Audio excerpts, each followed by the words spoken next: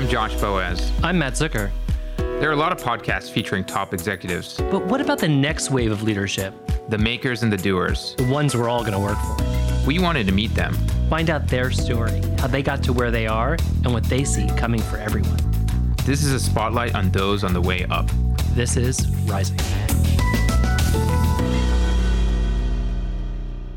Today we welcome Diego Norris. Diego is currently Chief Marketing Officer at Gimme Seaweed. He has over 20 years of experience in CPG marketing, working at food companies like General Mills, Nestle, Red Bull, and Campbell's.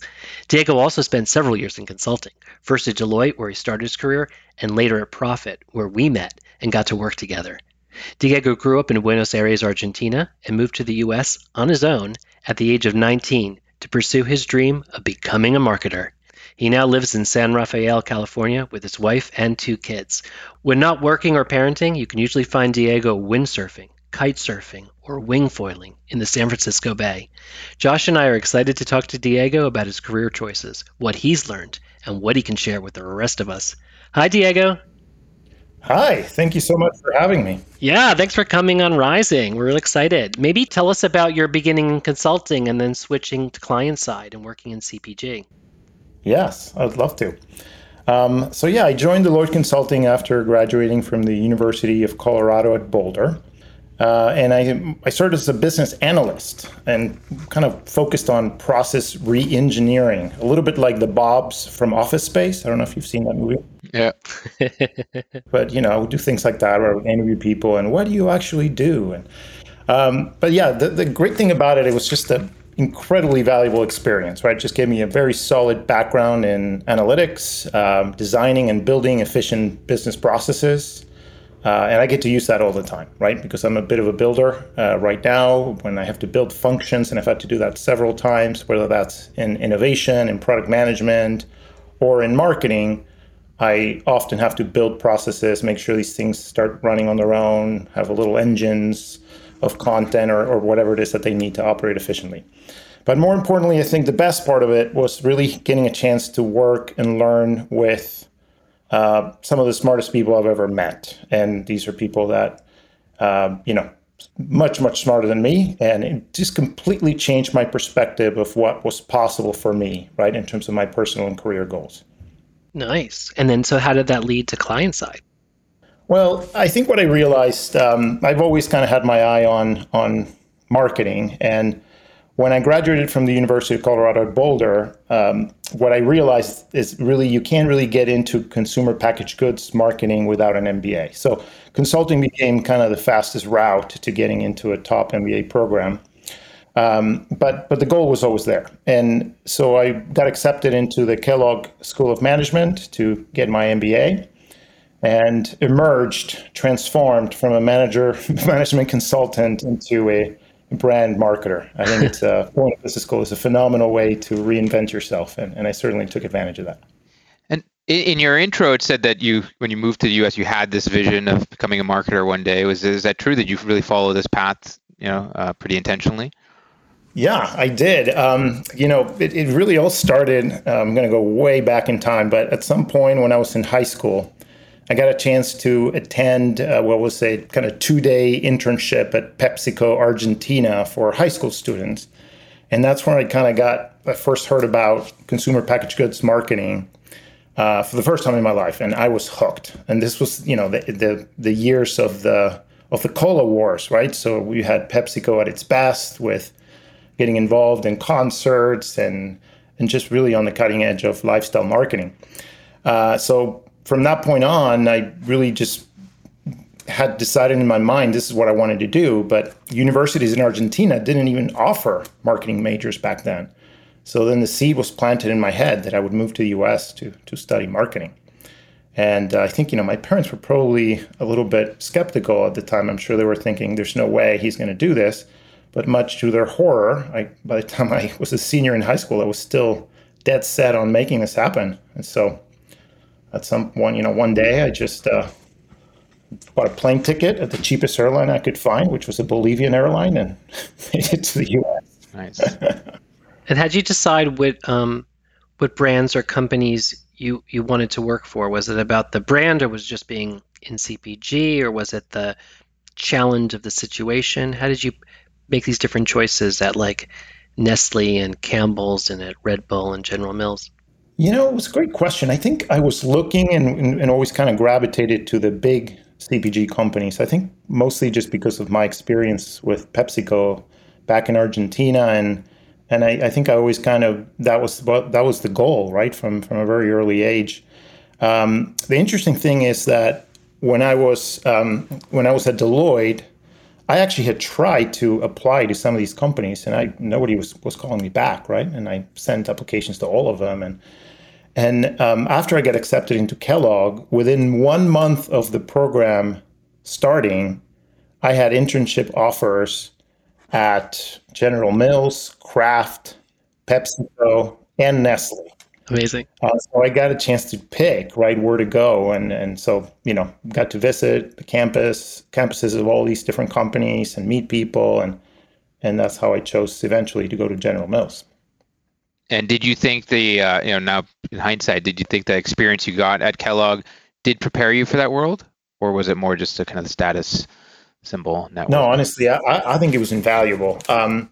What happens is when you kind of get to work at large CPG, the way that these companies are structured, the way that they structure these programs is that you kind of get put on these rotations, right? And so they're usually 1-year rotations, and they purposely move you from one business unit into another, and from one temperature state into another, and across multiple categories and channels. So you just get an incredible foundation when it comes to CPG marketing.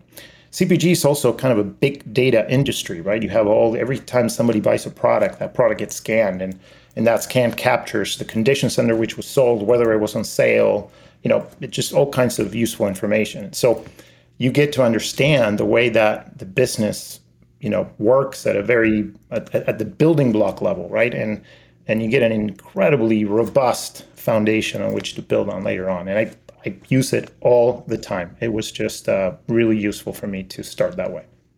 What do you think are the biggest skills you need, like, I guess, advice for people coming into the industry? What do you think they need skill-wise the most? It's a good question. I think in consumer packaged goods, people have to be generalists, right? And this is a little different from what you see in other industries. So let me expand on that a little bit. A CPG marketer has to basically act as a product manager, a marketer, a project manager, and in most cases also leads innovation. In the tech world, all of those are different jobs handled by different people, right? So you kind of have to be the type of person that likes being almost like a Swiss Army knife, right? That has great breadth, but not necessarily depth. Later on, I think it becomes important to understand and be able to manage a P&L, because that's also something that you get to own in consumer packaged goods. That's not normally found in other marketing jobs. So it's almost like you get to act from a very early age, like a mini CEO of whatever brand that you happen to be working on. And so really a multidisciplinary area of marketing that just touches on all kinds of different things. And so it just kind of helps to have a robust background in lots of different things. No matter where you come from, I think you can certainly tap on those skills. And I certainly found that working at Deloitte, for example, was a great way to get exposure to some of those areas that I then later relied on when I went into CPG. And when do you decide to move on within CPG? Like, I know the company moves you around, but when's it time to kind of try the next thing? Well, in my case, I actually happened to be recruited and worked for the same person on 3 different occasions.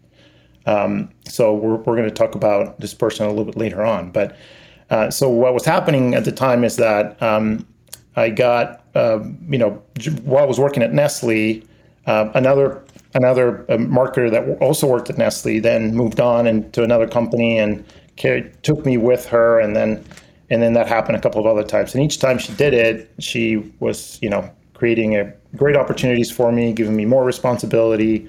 And so that's why I moved from company to company to company. This is really just because I just had a great working relationship with this wonderful marketer, Suzanne. And it was just a great partnership that we just kept taking to other places. We've actually heard that before from people. A few people have moved around following people, and you kind of just like working with people, and you get into a vibe, and they create opportunities, and it's a few people have brought that up. It's nice. Yeah, it's awesome. I mean, because just from day one, the trust is established. They know what you can do, right? They understand maybe the areas where you're not strongest in, so they can support you in those areas.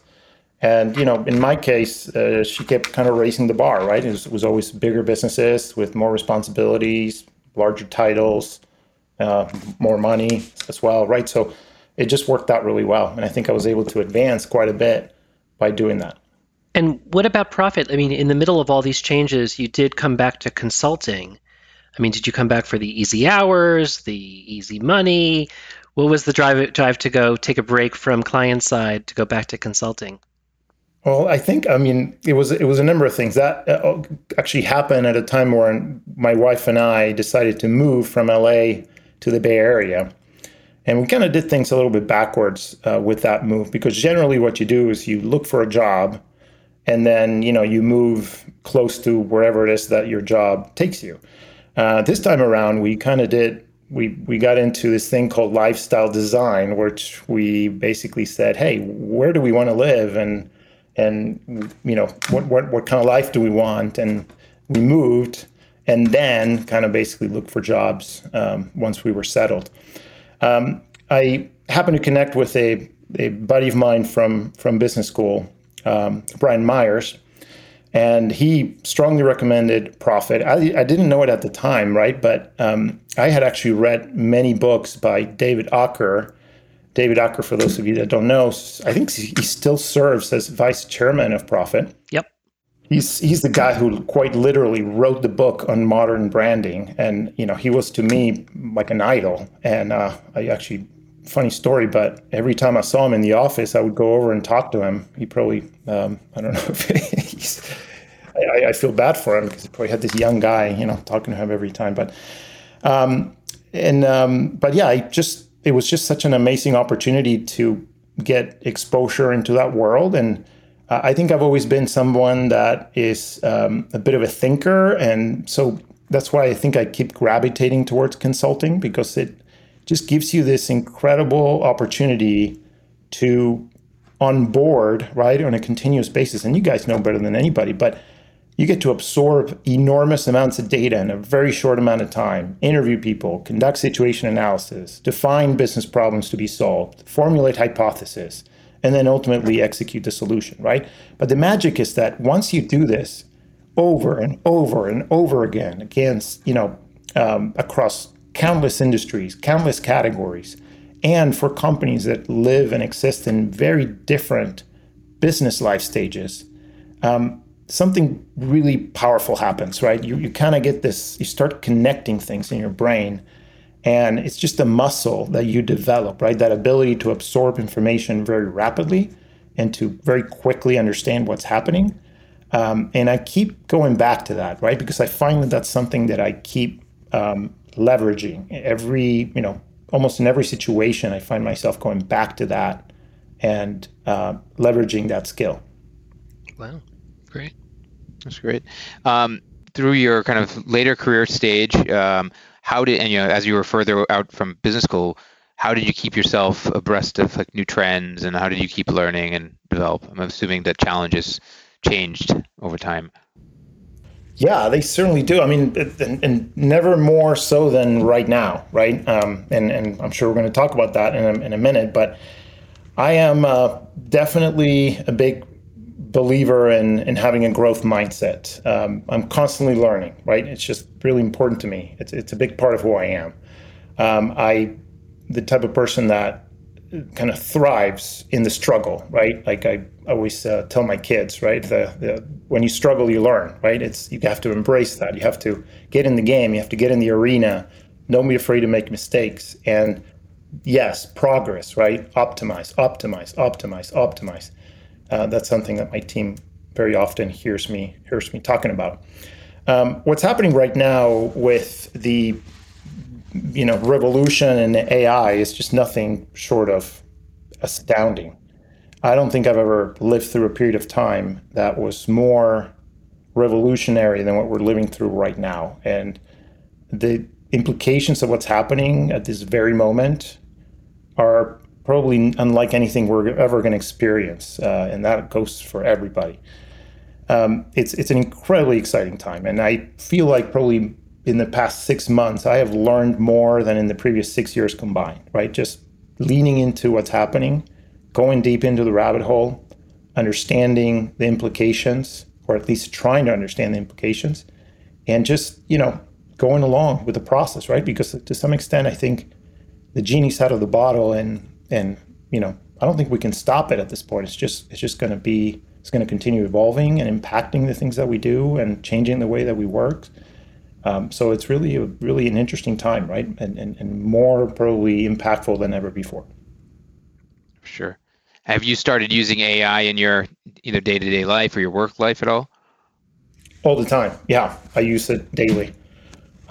There's countless applications. So what's happening today, I think it's just we're starting to see the beginnings of it, right? But there's been a lot of these plugins that are now available that allow you to really combine different tools, and it's just they're coming out almost every day, almost daily. Something new comes out that completely changes the way we do things, and in some cases in quite dramatic ways.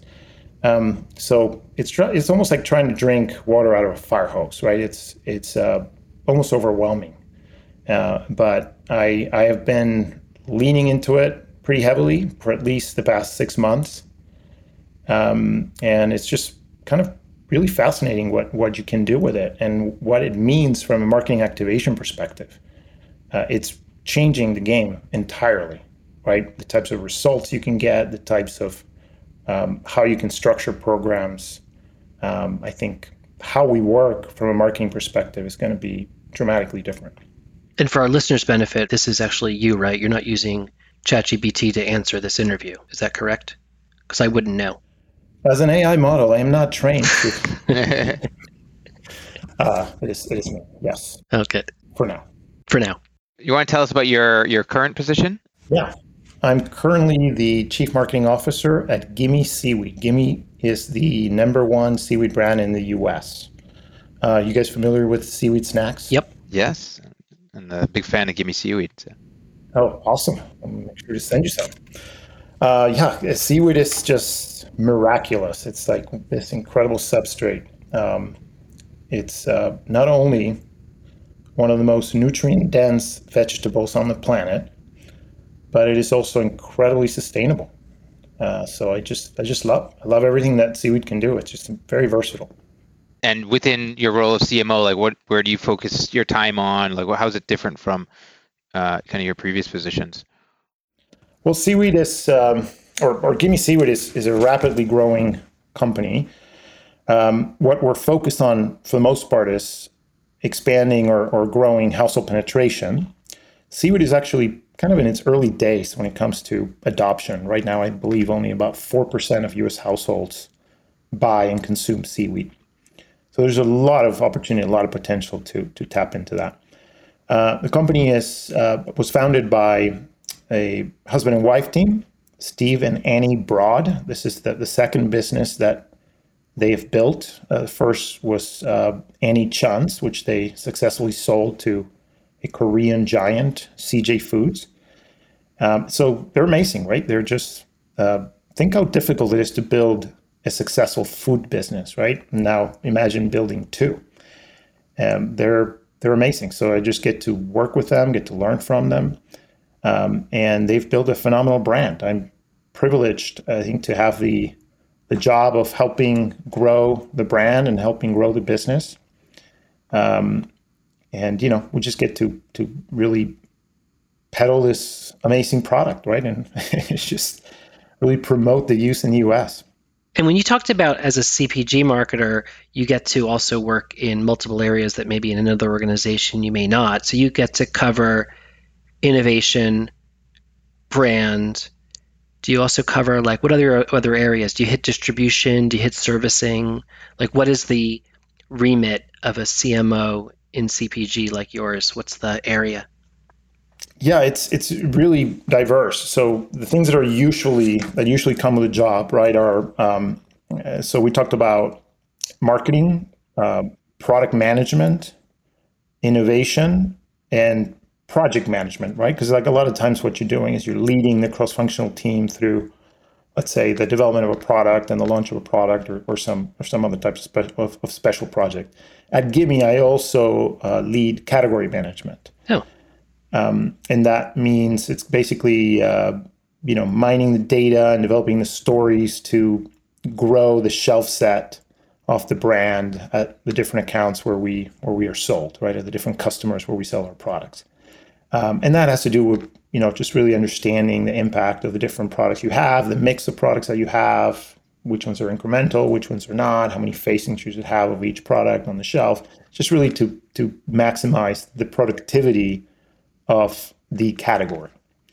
That's what category management's about. So it's really not today's are alike, right? You get to do all kinds of different things, and a lot of it is the types of things that we did at Profit, Matt, like brand strategy and coming up with positioning and visual identities and creative expressions and things like that. And that is probably, if you think of this as an old radio, that would be the tuning dial.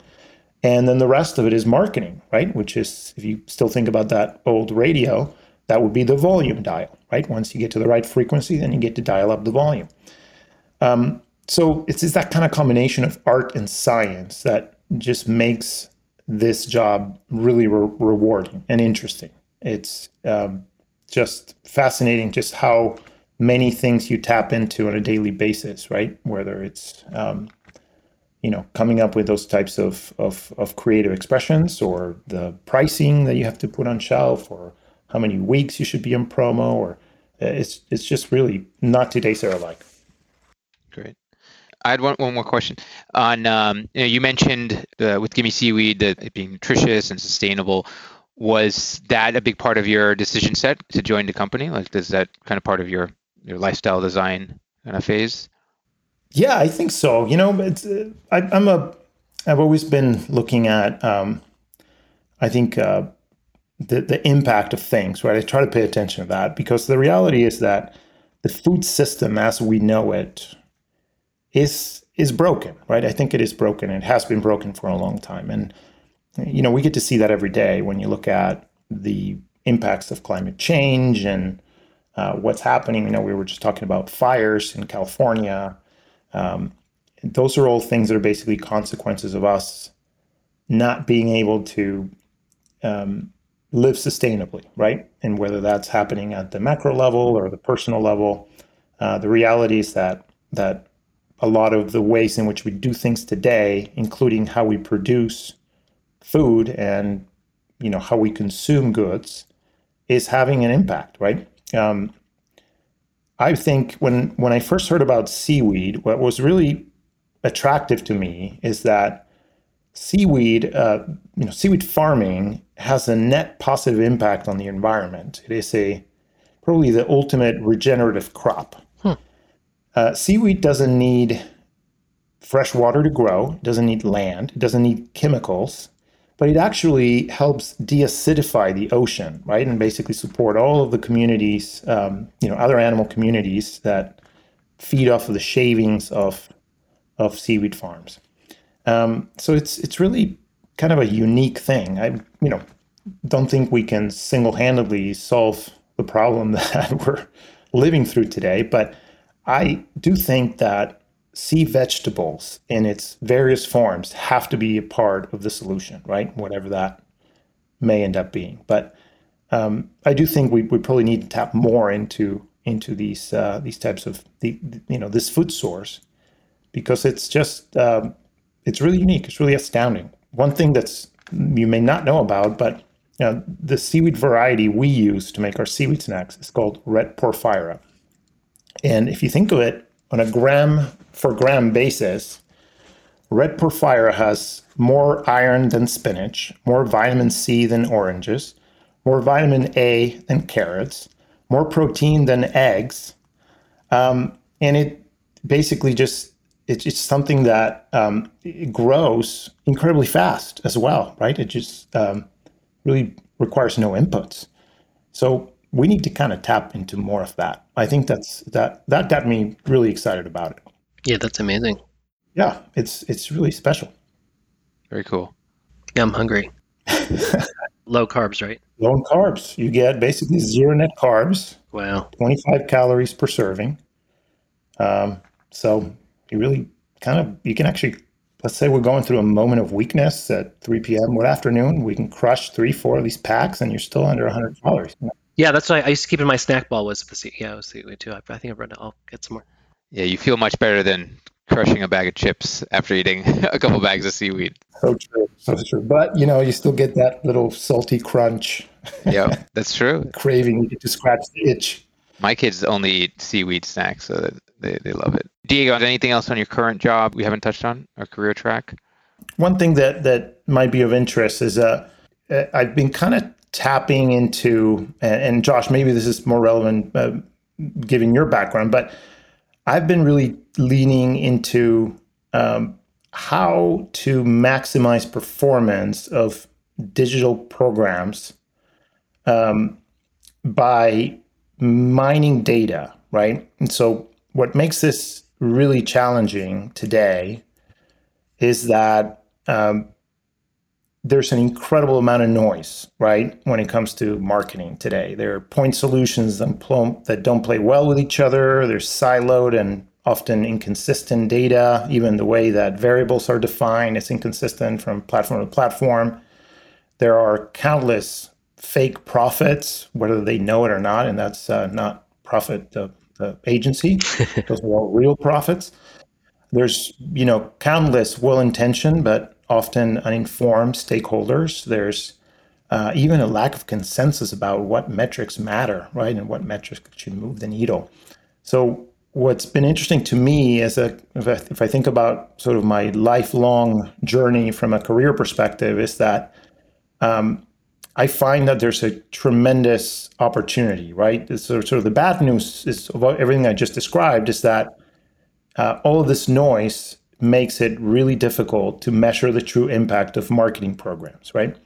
But the great news is that all of this noise makes it very difficult to measure the true impact of marketing programs. And why do I say that? Because, if you're able to connect these different programs and establish comparability of data, then you can leverage data analytics to identify and exploit those inefficiencies that exist in the digital marketing space. You can almost think of it a little bit like Moneyball, but applied to the world of marketing. That exists. It's very, it's almost everywhere that I see those opportunities. And it's been really interesting to try to develop the algorithm, so to speak, right, to really exploit those inefficiencies and try to do it at scale. So that's kind of been an interesting journey that I've been on for at least the past 5 years. I've been kind of evolving this and tapping into it.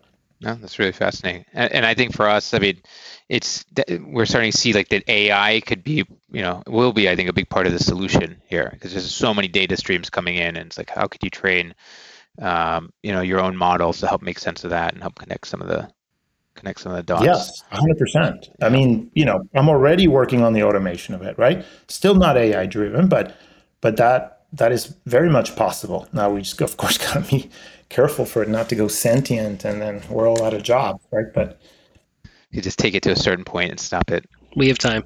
Now it's time for thank you notes, where we ask our guests to tell us about someone from their past that opened a door or gave them a piece of indelible advice that stays with them today. Diego, who do you want to thank? I think this is easy for me. I don't even have to think about it. It would be Suzanne Ginestro. Suzanne currently serves as the Chief Marketing Officer at Califia Farms. She hired me and served as my boss 3 times in my career. First at Red Bull, where she served as head of brand marketing. Then at Pinkberry, where she served as VP of brand marketing. and most recently at Campbell's, where she served as Chief Marketing and Innovation Officer at Campbell Fresh. What was cool about our collaborations is that each time, and I think I alluded to this a little bit earlier, but each time she provided me with challenging opportunities that allowed me to grow and develop as a marketer. What's cool about Suzanne, too, is she is not just incredibly skilled, and trust me when I tell you, she is an absolute badass, right? But she's also deeply, deeply human. She's approachable, authentic, and has always been a staunch defender of her people and her team. I can honestly tell you, I don't think I would be where I am today were it not for Suzanne. So Suzanne, if you're ever listening to this, thank you for believing in me over and over again. You are awesome, and I love you. Thank you, Suzanne. Thank you, Suzanne. She's amazing. Yeah. So now it's time for top picks, and this is where we recommend for our listeners maybe a book, a life hack, an app, anything that we think our listeners would find interesting. So Diego, as our guest, you want to kick us off? Yes. So I think, as I mentioned earlier, I've been very deeply inspired and impacted by what's happening in the space of AI. In case some of you don't know, what's new in this space right now, and developments are happening almost on a daily basis, is that OpenAI, who created ChatGPT, has been enabling these plugins in that list is expanding on a daily basis. So almost, there's just at this point probably almost 100 different tools that you can connect to ChatGPT to do amazing things. One of those things that I've been kind of playing with is Midjourney. Not sure if have you guys heard about Midjourney? No. Midjourney is a AI-powered design application that connects through ChatGPT through some of the plugins for prompts. And what it can do is that you can then create the commands in ChatGPT and then go into Discord, which is where you basically manage the Midjourney AI-powered app, to create whatever image you want. But the ability to basically, or rather the quality of the images you can create is just amazing. You can basically create a command that says, I want a portrait of a, good-looking African-American young adult with wearing a hat in ultra HD, hyper realistic, with the light coming from the right and reflections on his skin. And I want a pair of headsets that are on his shoulder, like on his head. And I want him to be holding a slice of seaweed, a seaweed sheet on his hand, and it will create an image that you can literally plug into marketing execution. Absolutely fascinating. It takes some getting used to, and it takes some practice to try to basically understand exactly how to say and what to say and the different commands that you can plug in. But you can even get down to the types of lenses you want the tool to basically simulate, right? Wow. So if you want a faded background or a close-up or anything like that, it's absolutely fascinating. I expect that maybe within a short period of time, we won't have to do these incredibly expensive photo shoots anymore. So fascinating. Very cool. Matt, any top picks? Mine's a little bit of a simpler app. As you all may know, Rising is a highly produced, big-pocketed budget production backed by the resources of profit and direct agents with hundreds of people to do all the post-production work and distribution for us too. My other podcast, City, it is a little more homegrown with a one-person team and Nora the dog. So I'm always looking for apps to shortcut my workflows. And I just discovered Podviz. RSS.com just put this out because YouTube is going to be doing podcasts and they're going to start having RSS feeds, but right now they still don't unless you're like a big brand. So what Podviz does is it converts your audio file, like this recording, into a video. So then I could post it on my YouTube channel really simply too, and it does it for free. It just came out last week, so I've been playing with it, and it's really easy. So it's a good way to kill time until YouTube has proper podcast RSS feeds, like we all expect it will in the next few months. Very cool. Very cool. So mine actually, so I'll build on the theme of AI, but maybe not as kind of hands-on keyboard as Diego's example. So one is this was actually one of my team members recommended this, and I've been using it. It's called Perplexity.ai, and it's basically a search engine, but I guess it has some kind of AI chatbot functionality built into it. So when you do a search, it cuts down on the research you have to do. It actually just gets you to the answers and then gives you all the sources too, right? So yeah, if you want to say, hey, what are marketing trends, and we can look at in this part of the world for the next year, it'll just boom give you the synopsis with sources, which is like what we need, right, as professionals. And whereas chatbots won't look forward and doesn't have access to current information for the most part, this is connected to the internet, so it's been useful as a research tool. So that's Perplexity.ai, and the other one a little bit more fun, and maybe most people have seen this if you use Spotify. Now they have an AI DJ, and it's just called DJ. And so when you look for playlist or like your list, you can just add DJ, and then it kind of talks to you. It's pretty smart. Like I think it basically is the chatbot version of their algorithm, because it's like, hey, here's stuff you used to listen to, and hey, this is one you haven't last year. You used to listen to this every day, and it kind of starts putting different things out. You can skip it if you don't like it, but that's cool. It's pretty good at resurfacing stuff. So I gotta imagine it's just like they slapped ChatGPT on top of the or some version of it on top of their current algorithm. So it's pretty interesting. Yeah, amazing. I don't think you can talk to it yet. I haven't tried chatting to it, but maybe you can win a contest, right? Yeah. It's good. So cool.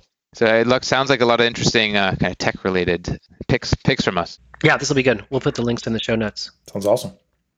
Thank you, Diego, for coming on Rising. Where can people find you? And actually, more importantly, where can they find this high nutrient dense Gimme Seaweed?